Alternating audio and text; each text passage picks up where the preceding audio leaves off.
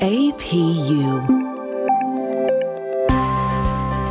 American Public University is proud to present Online Teaching Lounge.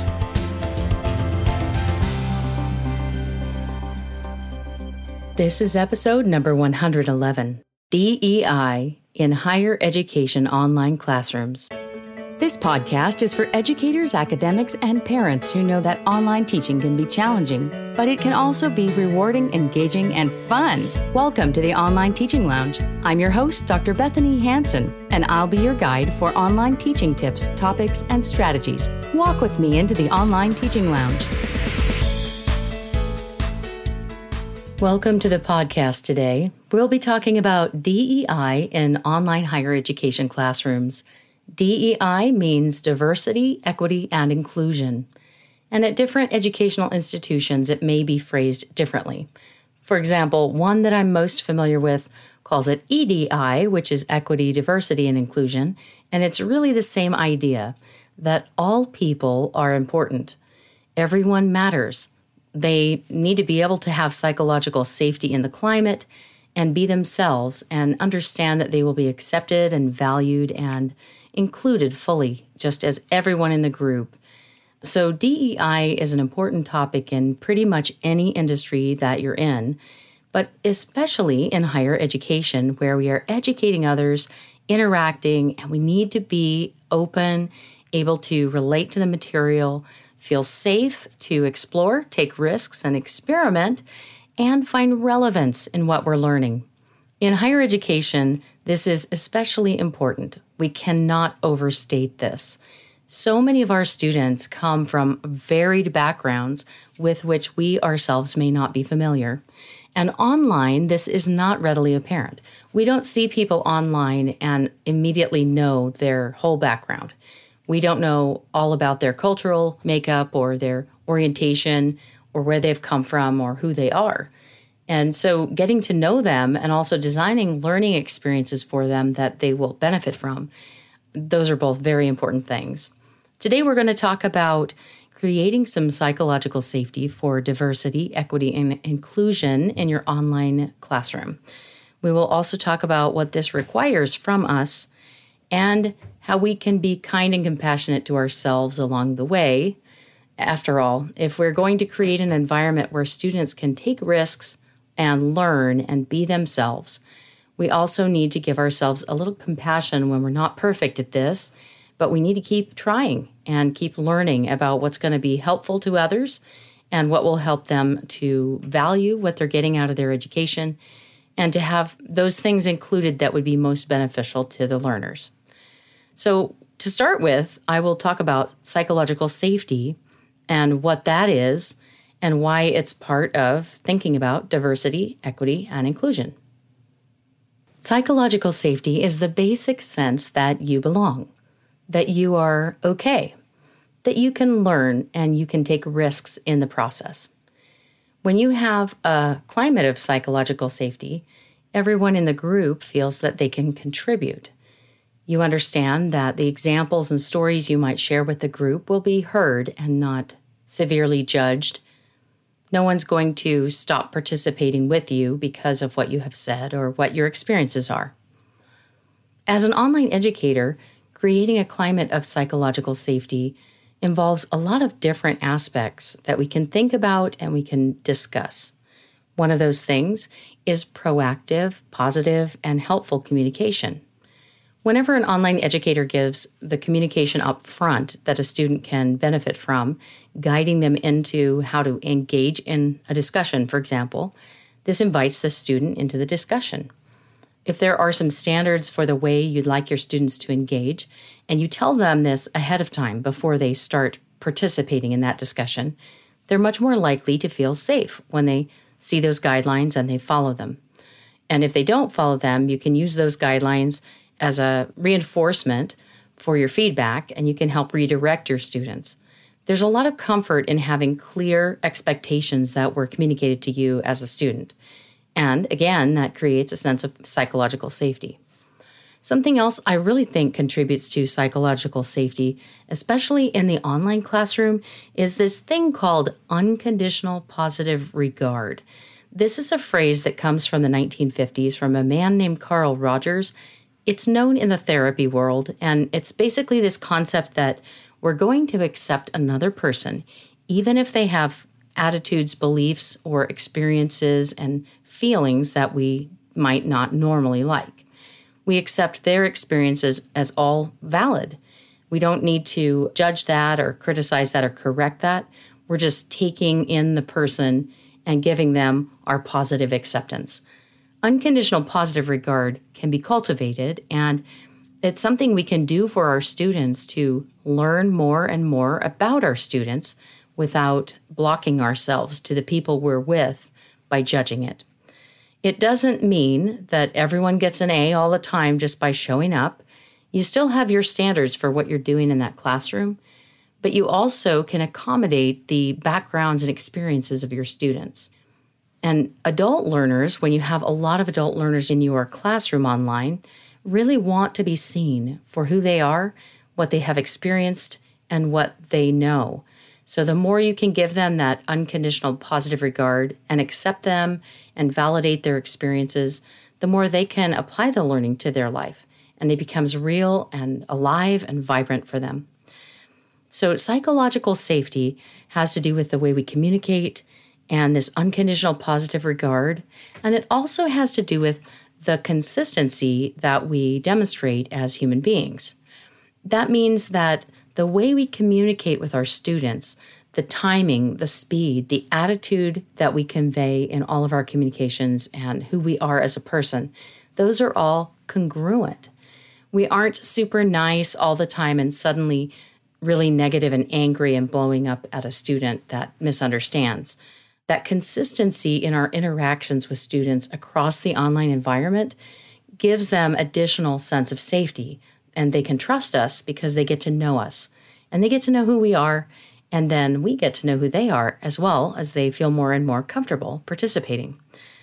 Psychological safety is probably the most core thing to our diversity, equity, and inclusion approach, because we cannot really know our students well or get to know our students well if they don't feel safe. That's a bunch of negative terms there, right? So students who feel safe are more likely to allow us to get to know them. And the more we get to know our students, the more we can meet their needs. Now, I want you to think about a time where you felt as if you did not belong. I mean, a really confusing experience you had where you were what we would call in the out group. I had one of those experiences. Just to tell you a little bit about my background, I grew up in California. I was born in San Jose, California. And this was a long time ago, before the Silicon Valley was a real hopping place. It became more and more developed as I was growing up. But when I first was growing up in this area, there were fields everywhere. There was a lot of space. It wasn't the crowded, citified place it became over time. And in this location, there were people of a lot of different cultures, national origins, backgrounds. And much later, I found myself in another country with my husband. It was a professional conference, and we were in Brazil. And again, I want you to go back to that time where you might have felt that you were in the out group. What was that like? What was your experience? How did you feel when that happened? What did you do in the moment that you felt that? And how does that inform your online teaching? This moment I'd like to share with you comes from my trip to Brazil to present at an international music educators conference. So my husband and I were in Brazil, and he spoke Brazilian Portuguese. My husband went to Brazil when he was really young, 20, I think, on a church mission. And then after that trip, he took the time to continue learning the language even better. And 20 years later, he was very good at speaking Brazilian Portuguese. He practiced it regularly and even spoke to people in Brazil and kept up that study. When we went to this conference, I felt very confident. I was in good hands. My husband spoke the language. He knew the culture. And I was not going to have any trouble navigating this country that I was not very familiar with at all. And we rode the city buses all over town confidently. He was comfortable paying, getting on the bus, doing all of that stuff. And I just stayed with him everywhere we went. And as I mentioned, he spoke the language fluently and could solve the problems that we might face being in a country where English was not a common language at all. We had this experience where we were riding the bus, and we got on the bus, and I'm taking for granted that my husband is managing the money and the admission to the bus fare. And you get on a bus in Brazil, and it starts going, and as the bus starts going down the road, people are still going through the turnstile to put their money in and go to the back of the bus for their seat. And there's this little section at the front of the bus for pregnant women, obese people, senior citizens, and handicapped people. And there's a sticker on the window that illustrates these 4 conditions. I saw the sticker on one occasion and thought, oh my goodness, I am one of those people. I was a large, obese woman at a very large body weight, and I saw myself in the picture and thought, I hope I can still sit with my husband. And everywhere we went on the bus, I was fine. I just kept going with him and wasn't worried about it. One particular occasion, we got on the bus and we're walking through, and he put in the bus fare for both of us and walked through the turnstile, and the driver locked the turnstile and would not let me pass through. And instead, he pointed to this section for the disabled, senior citizens, pregnant women, and obese people, and indicated that I was to stay there. I was very worried because my husband had passed through and was in the far back of the bus. And everyone around me spoke Brazilian Portuguese. And I did not. I didn't even know the first thing about speaking Brazilian Portuguese. And so I went ahead to the front of the bus and sat down. And I felt in that moment completely alone on the planet. I felt like I did not understand, I did not speak, and I did not have any hope of navigating this language or this culture. And I could not see my husband at the back of the bus because it was very, very crowded during rush hour. And I wouldn't know if he got off the bus or not. I was actually quite terrified in this moment. And I realized that I had very few experiences in my lifetime where I really felt like I was in the out group or did not understand anything about the cultural group in which I was living at the time. And in this moment, I felt like I was getting that experience and wasn't really sure how to navigate it. Fortunately, a few stops later, we had talked ahead of time, and I was pretty sure I knew where we were going. And I went ahead and got off where I thought we were going. And my husband also got off the bus, and we were able to connect with each other again. But in that experience, I had the thought, this is what some of my students have felt in the past. I had taught some students in live classes back when I was a band director in Central California. And I had some students that came from Mexico having not learned any English yet. And they joined my band. And I needed to learn to communicate with them. And I thought in the moment on that bus in Brazil that I could somewhat relate in that moment, that I wasn't really sure where I was or what I would do either. And I appreciate the positive efforts that all of my students have made in the past, regardless of their background, their cultural group, their learning preferences or differences, and many other things that we bring that make us all unique. I'm so pleased that students I have worked with have just kept trying to navigate challenging things and doing their best. And as I tell my story about having been in Brazil and having that rough experience on the bus, I wonder what comes to your mind. What kind of experiences have you had as an educator, or even before you were an educator in your previous parts of your life? When did you ever feel like an outsider, and how can you grab those experiences and bring them into your teaching to inform what you'd like to do to help your students? I know in my case, I like to define even basic terms that I might use, assuming students all know what they mean. I want to illustrate concepts. I want to give some visual. I want to give a video walkthrough. And I also want to ask students about themselves and really learn who's in my online class. I'd like to welcome them and reassure them and encourage them and give them plenty of opportunities to try things and fail, and still be able to continue learning and succeeding along their time in this class. Whatever will help me reach my students better, that's going to open up the space for diversity, equity, and inclusion. I also have to check myself and ask what biases I might be bringing into that experiences. That's especially difficult because as educators and as human beings, really, we all have biases. We just have them. They're kind of assumptions we have in our minds. And we're not always aware of what our biases might be. We might assume certain students can do things or should know things, and that might not be true.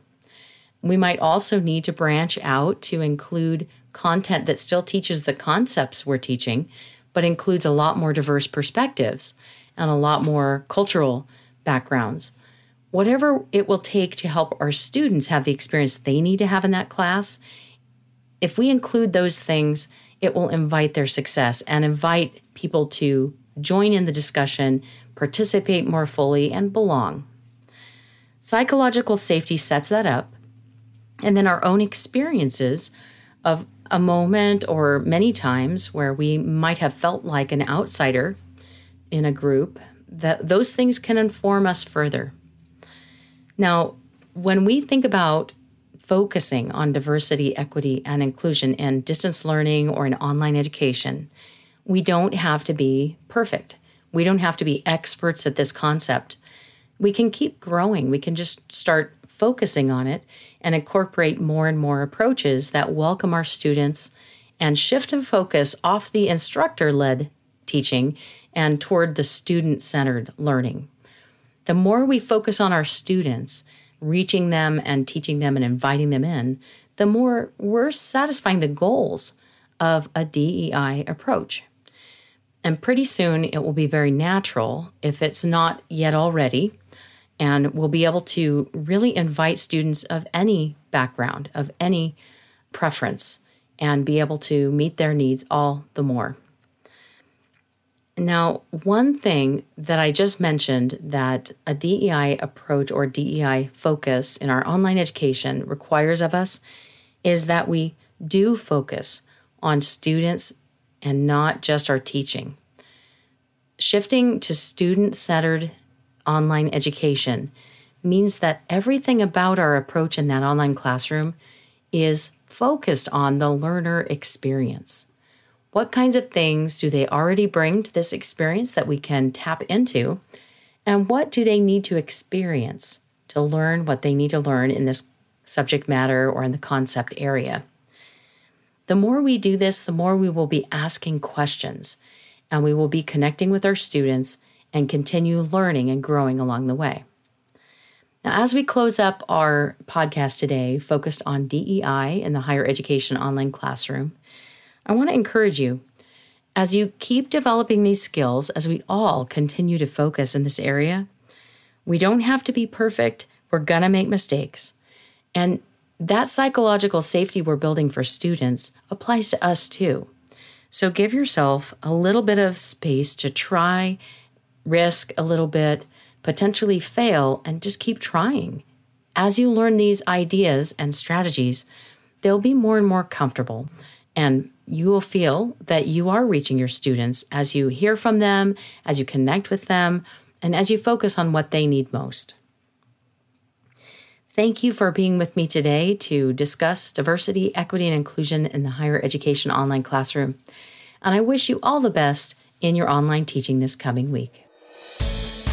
This is Dr. Bethany Hansen, your host for the Online Teaching Lounge podcast. To share comments and requests for future episodes, please visit bethanyhansen.com/request. Best wishes this coming week in your online teaching journey. For more information about our university, visit us at study@apu.com. APU, American Public University.